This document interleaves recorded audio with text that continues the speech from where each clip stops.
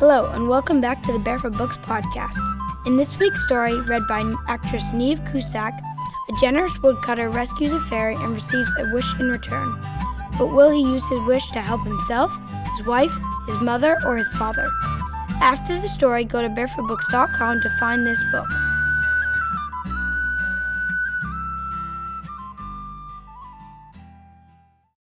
Once upon a time, and it wasn't my time and it wasn't your time, it was a time when life was much simpler than it is today, and magic was easier to find. In such a time, there lived a woodcutter. He lived with his wife and his old mother and father in a small cottage on the edge of a forest. Now the woodcutter and his wife had been married for a long time. More than anything else in the world, they had wanted a child of their own. But the years had come and the years had passed, and never did the soft cries of a baby come to that house, or the sound of footsteps pittering and pattering on the stairs. And if it wasn't bad enough never having what your heart desires, there was also the problem of the woodcutter's mother. Once she could see as well as you or I do, but as time passed, her eyes grew dim and hazy, until finally, like a dark cloud moving across the sun, her eyesight was gone. Day in and day out she would sit rocking in her chair beside the fire, the world about her a curtain of darkness. How the woodcutter wished that he had a child, and how he wished that his old mother could see again. He could have wept, but there was no time for tears. Life was hard. Old man Poverty sat on the doorstep and snatched away everything good that came their way. The cupboards were often bare, and their cottage was pricked by the bite of cold and the pinch of hunger. Every day the woodcutter would swing his axe over his shoulder and head into the forest. There he would gather together bundles of wood to be sold at the market. It was hard and heavy work.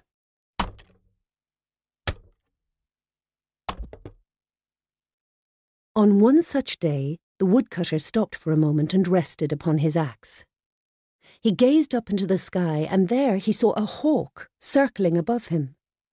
The hawk was hunting, and the woodcutter looked at the ground about him, trying to spy what it was that the hawk had sighted with its keen eye. The woodcutter blinked in surprise. He could see a small man, dressed in ragged clothes, trying to hide under a fallen log.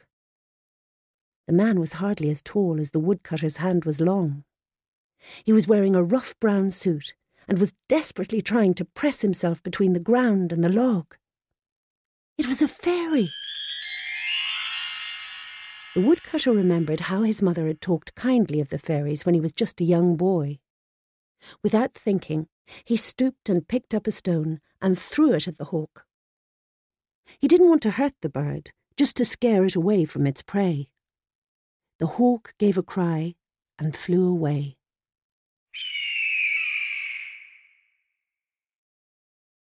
The woodcutter turned back to the fallen log. The small man stepped from his hiding place and gave the woodcutter a nod. "You have saved my life, and for that I am most grateful. In return, I'd like to give you the only thing I've got." The fairy man reached into his pocket and stepped forward. There, sitting snug in the palm of his outstretched hand, glowed a single wish. "Take this gift and wish for what your heart desires," said the small man. The woodcutter carefully lifted the wish into his own calloused hand. It was the most beautiful thing he had ever seen. It seemed to dart and dance and sent a warm shiver through his body. The woodcutter looked up to thank the fairy, but the small man had disappeared. He looked back at the wish he held gently in his hand. A wish! A wish! The woodcutter's heart gave a leap. He could wish for anything that he wanted. Suddenly he thought of all the things he had ever desired, all the places he longed to visit, all the fine food he would love to taste. And then The woodcutter thought of his family, sitting at home in the small cottage, cold and hungry. He knew that he couldn't keep that wish all for himself. Quickly he turned and hurried home. He burst in through the door of the cottage and called his family together around the kitchen table. The story of the hawk, the fairy, and the fairy's gift of a single wish tumbled from his mouth.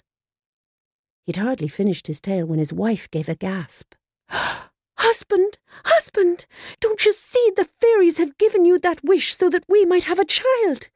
All these years of waiting and wanting, and now at last our wish will come true. Oh, it doesn't matter if it's a boy or a girl so long as it's happy and healthy. A baby." Suddenly the woodcutter felt ashamed of his own selfish thoughts. Why, of course, that's what they should wish for. What happiness a baby would bring to their lives. He was about to make the wish when his mother said, "Son, son, it has been years since I saw the fairy folk, but they have not forgotten me. They know how it is with my eyes, how hardly a day passes without me wishing that I could look once again upon the green of the forest and the gold of the setting sun. Why, I can hardly remember what your own dear face looks like. Please, son, use your wish to give your mother back her sight." His mother's sight. The woodcutter looked at the old woman sitting at the table. His own dear mother, who had nursed him as a baby and fed and clothed him as a child. He thought of all her kind words, her stories, and her gentle touch. Surely he owed his mother this one kindness. And so he was about to speak the wish for his mother when his father thumped a fist down upon the table. "Son, now you listen to me. Life is hard for us all. There is not a winter that passes that we don't near all starve and freeze to death. You've only the one wish, and you must use it wisely. It's gold you should be wishing for, and lots of it. With gold we will be able to buy ourselves a happy and comfortable life." The woodcutter stared at his aged father. The old man hardly ever spoke. Now, as the woodcutter listened to his father's words, they seemed strong and wise. If they had gold, their lives could be so different. But the poor woodcutter had only the one wish. What should he choose? A baby for his wife and himself? Sight for his blind mother? Or gold, as his father insisted? Suddenly that one wonderful wish seemed to him to be nothing but a heavy burden. How could he know what was the right thing to wish for? The woodcutter stood up and left the table. He went out of the cottage and began to walk. Through the forest he went, up the hill and across the fields. He walked the day to its end.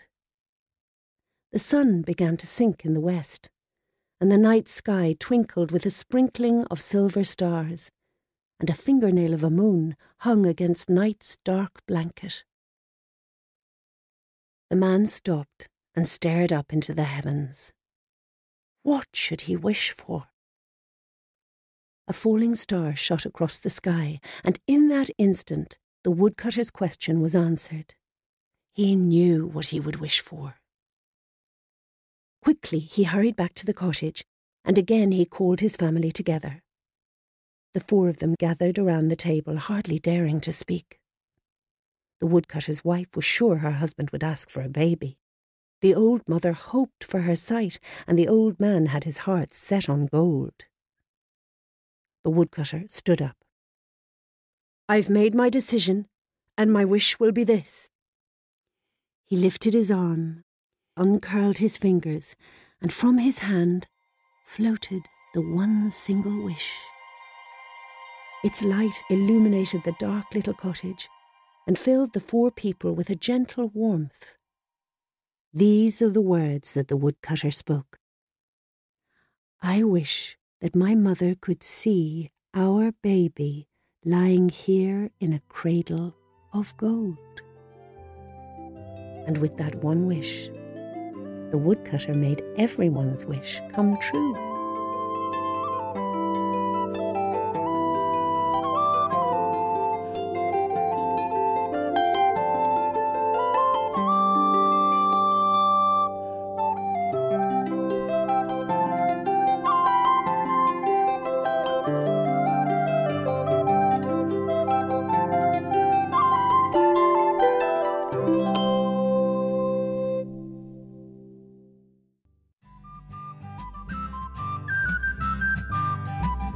That's all for today's episode.